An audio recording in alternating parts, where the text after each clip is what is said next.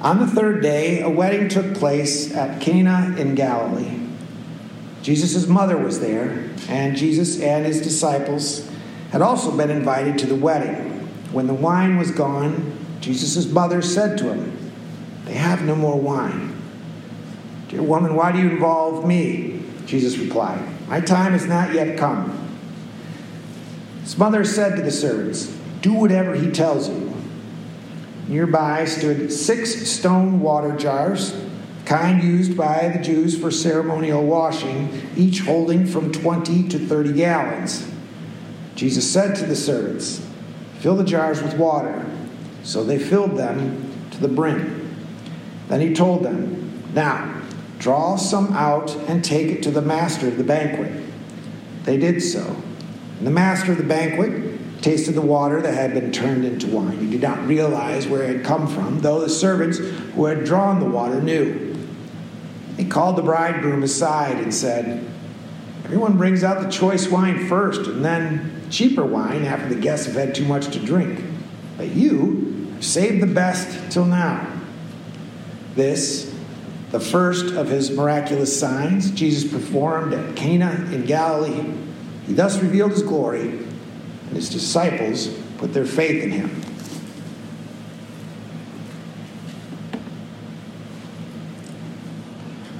The graphic novel New Kid. It's largely autobiographical about an African-American kid who attends a predominantly white high school. Among other things, he deals with various microaggressions. In other words, it's not Klan rallies or violence. White kids want to touch his hair. White mothers want to be sure it's okay if they serve watermelon at the birthday party. A white kid calls him an Oreo, that kind of thing. Now, I hadn't heard of this book before, but I heard of it this week because of the podcast, This American Life, which included an interview with a mother who was determined to get this book banned. And she wanted it banned because of passages like I just cited. She thought it was totally inappropriate for her kids to read a book that would make them feel guilty for being white. That would make them feel like they had to compensate for the racism of the past. Now, I found this rather silly. But then I remembered years ago, my 2 girls were coloring at the kitchen table while I did dishes and streamed a documentary about the South African rugby team at the end of apartheid. The same story that got turned into Invictus with Morgan Freeman and Matt Damon. Anyway, and previous to that, I had been watching a documentary on the 68 Olympics and the whole Black Power movement. Anyway, and at one point, my 8-year-old Arden piped up and said, "Dad, sometimes I feel guilty for my white skin." She said it was such derision for white skin. And it's okay. It can happen that kids will feel guilty when they hear about the history of racism. But I wonder what this mother fears the end result of that will be. What would it mean for her kids to feel the need to compensate for their whiteness? I mean, I suppose if we peel back the layers of concern, at the core is a concern over scarcity. There is only so much that to go around. Every resource is a limited resource. And so if you can get yours, get yours. Go on out and get it, right? Get it before someone else does. And given this scarcity, the purpose of education is to help kids acquire the knowledge and develop the skills needed to go on out and get it. The last thing a school should teach is to teach you to apologize for getting it, or make you feel like you need to allow others to take it from you, to sell yourself short. Well, our gospel reading this morning is set at a wedding feast. And if the purpose of education is to equip you for scarcity, the purpose of a wedding is to provide you with a sense of abundance. There's no shortage of love or beauty or happiness or dance songs. And, some of you may recall the movie Wedding Crashers. The premise of the movie is two cynical divorce lawyers spend their summer weekends crashing weddings and taking advantage of women, all swept up in that abundance. And of course, a great way to foster that sense of abundance is alcohol, right? An abundance of alcohol can compensate for a scarcity of love and beauty and happiness. If you don't feel the love, see the beauty, or bubble over with happiness, drink up until you do, right? Until you'll love everybody. That's the trick. But that brings us back to our passage. The wedding has a problem, scarcity. They are out of wine. And word of this gets out. At least it gets out to Mary. Mary looks around the hall, sees Jesus over there, the disciples on the dance floor, sliding to the left, sliding to the right. He's just about to cha-cha real smooth, and she pulls him aside. That song has been around since the first century. Yeah. Anyway, the Gospels do not provide much information about Jesus' family life. This is one of the rare moments we get to witness him interacting with his mother. And I know Catholics can take Mariology a little overboard, making claims about her that reflect sort of medieval logic more than they do the evidence of Scripture. But she's fascinating, right? You know how, with toddlers, when they topple off something or pull something down on their head and that bonks them on the head, and you're like, oh boy, this is going to smart.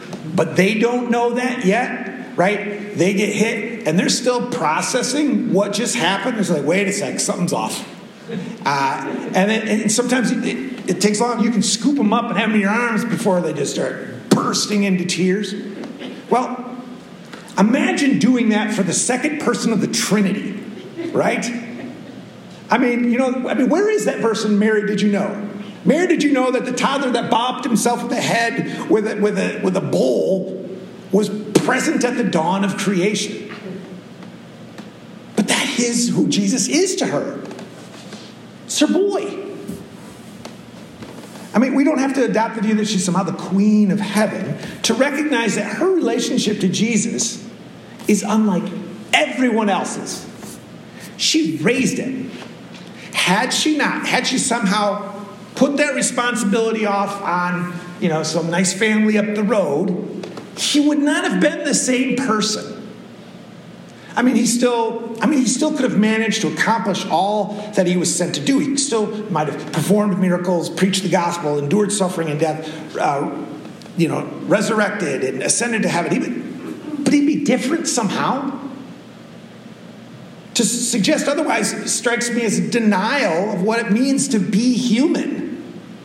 No one on earth becomes who they are completely independent of their upbringing. I don't know why we would assume Jesus would be any different, right? For a different mother, Jesus would have different somehow. She has an eternal impact. All that's to say, it is impossible not to want to read into an exchange between these two, to try to get some insight. What's it like? But reading it, and reading what various scholars have read into it, it's a wide range. And it reminds me of a conversation between John and Paul, not the apostles, the Beatles, in that 7-hour documentary, Get Back. There's one scene where they're getting lunch, they're eating lunch, and they're talking about the fact that George Harrison has left the band, and they're unaware of the fact that they're being recorded. And so when that comes out, I'm like, oh, wow, we are going to get real insight here. And, I could follow the conversation mostly, but when John says something like, well, that can be, and Paul responds, yeah, that's true. Paul can say that because John and Paul have had thousands of conversations. They have changed the world together over the last 10 years. John doesn't need to say more. I need John to say more. I don't know what that can be, let alone how it can be, right? I don't know what that is. But they know, because I'm an outsider in that conversation. Well, scholars have tried to read into this conversation between Jesus and Mary and have come to all kinds of conclusions, right? Does she really think Jesus has the power to address this wine situation? What does she know? Why does she know that? What does she expect him to do? And that actually seems to be Jesus' own question, right? He's like, hey, what's this have to do with me? And it's one of the things is like, is he annoyed when he asks? What's interesting about the NIV is it says, dear woman. Well, no, he just says woman. And it's not like woman. And it's not rude. I mean, it's not like it's not, but it's not affectionate. It's just a standard sort of greeting. But I think the translators of the NIV get a little uncomfortable with that, so we'll say it's dear woman. He didn't say dear woman, he just said woman. What's this got to do with us? Anyway, what does that mean? I don't know. We don't know. This is an interaction like John and Paul's. We get a basic grasp of it, but it seems to be that there's a lot more behind it, but we just don't know what it is. We can't get it. We are outsiders listening in. We don't have all the history they have. The years of being mother and son together that informs this exchange. Maybe that's the point. Maybe that's why John includes it. Not because we'll get the full meaning of the interaction, because we won't. After all, what John tells us at the conclusion of this story is that this is the first of Jesus' signs. This is the event that sort of launches Jesus' public ministry. In other words, at the beginning of the story, Jesus is still sort of a private citizen. He belongs to his family. He is someone whose conversations are meaningful primarily to those with whom he's grown up. We are outsiders. But Jesus is about to make a transition. He's launching his public ministry. Because here's how the passage ends. Jesus did this, the first of his signs in Cana of Galilee, and revealed his glory, and his disciples believed him. It's a move from talking with family to communicating with disciples. So now we have moved from outsiders to insiders. All who want to be disciples of Jesus. This is for us. He's talking to us now. Now, just because Jesus is launching his public ministry does not mean that what he does here is just straightforward. The meaning of it is not all right there on the surface. No, it still carries all kinds of history and the weight of other conversations. The difference between this conversation and this conversation is that the history and the conversations, in this one, it's the history of Israel. In this one, it's the conversations of with people who have spoke on behalf of God. In other words, now it's about fulfilling the prophets. And to sort of get it, you have to be in on those conversations too. That's how we need to see what Jesus is doing here at the wedding. So, with that in mind, let's first look. Okay, what is Jesus doing on the surface? What's the surface reading of this miracle? Well, he restocks the wine supply, and not with just enough to get by. He gives them enough wine to go into the wine business. Right? 6 stone water jars, each holding 20 to 30 gallons. I mean, he makes those Costco wine jugs look like something a flight attendant would give you on a short flight. And of course, it's not just a ton of wine. It's a ton of really good wine. So on the surface, what Jesus has done here is saved the hosts of this wedding from an embarrassing situation. He has enabled them to perpetuate an environment of abundance rather than require them to confront scarcity on the surface. We must bring years of conversations, years of history to what Jesus does to get the full meaning of it. We must bring the words of prophets. And when the prophets spoke of the day of the Lord, when they wanted to talk about the abundance of that day, they would talk about it in terms of wine. They would talk about it in terms of a wedding feast, a celebration. What Jesus is doing here is about all that. He's saying that the hope for a world beyond scarcity, a hope for life and life in abundance, is found in Him, in what He's doing. That's what His ministry is about. Now, it's worth considering now what this passage says to us. How might it inform our conversations? How might it inform our own personal histories?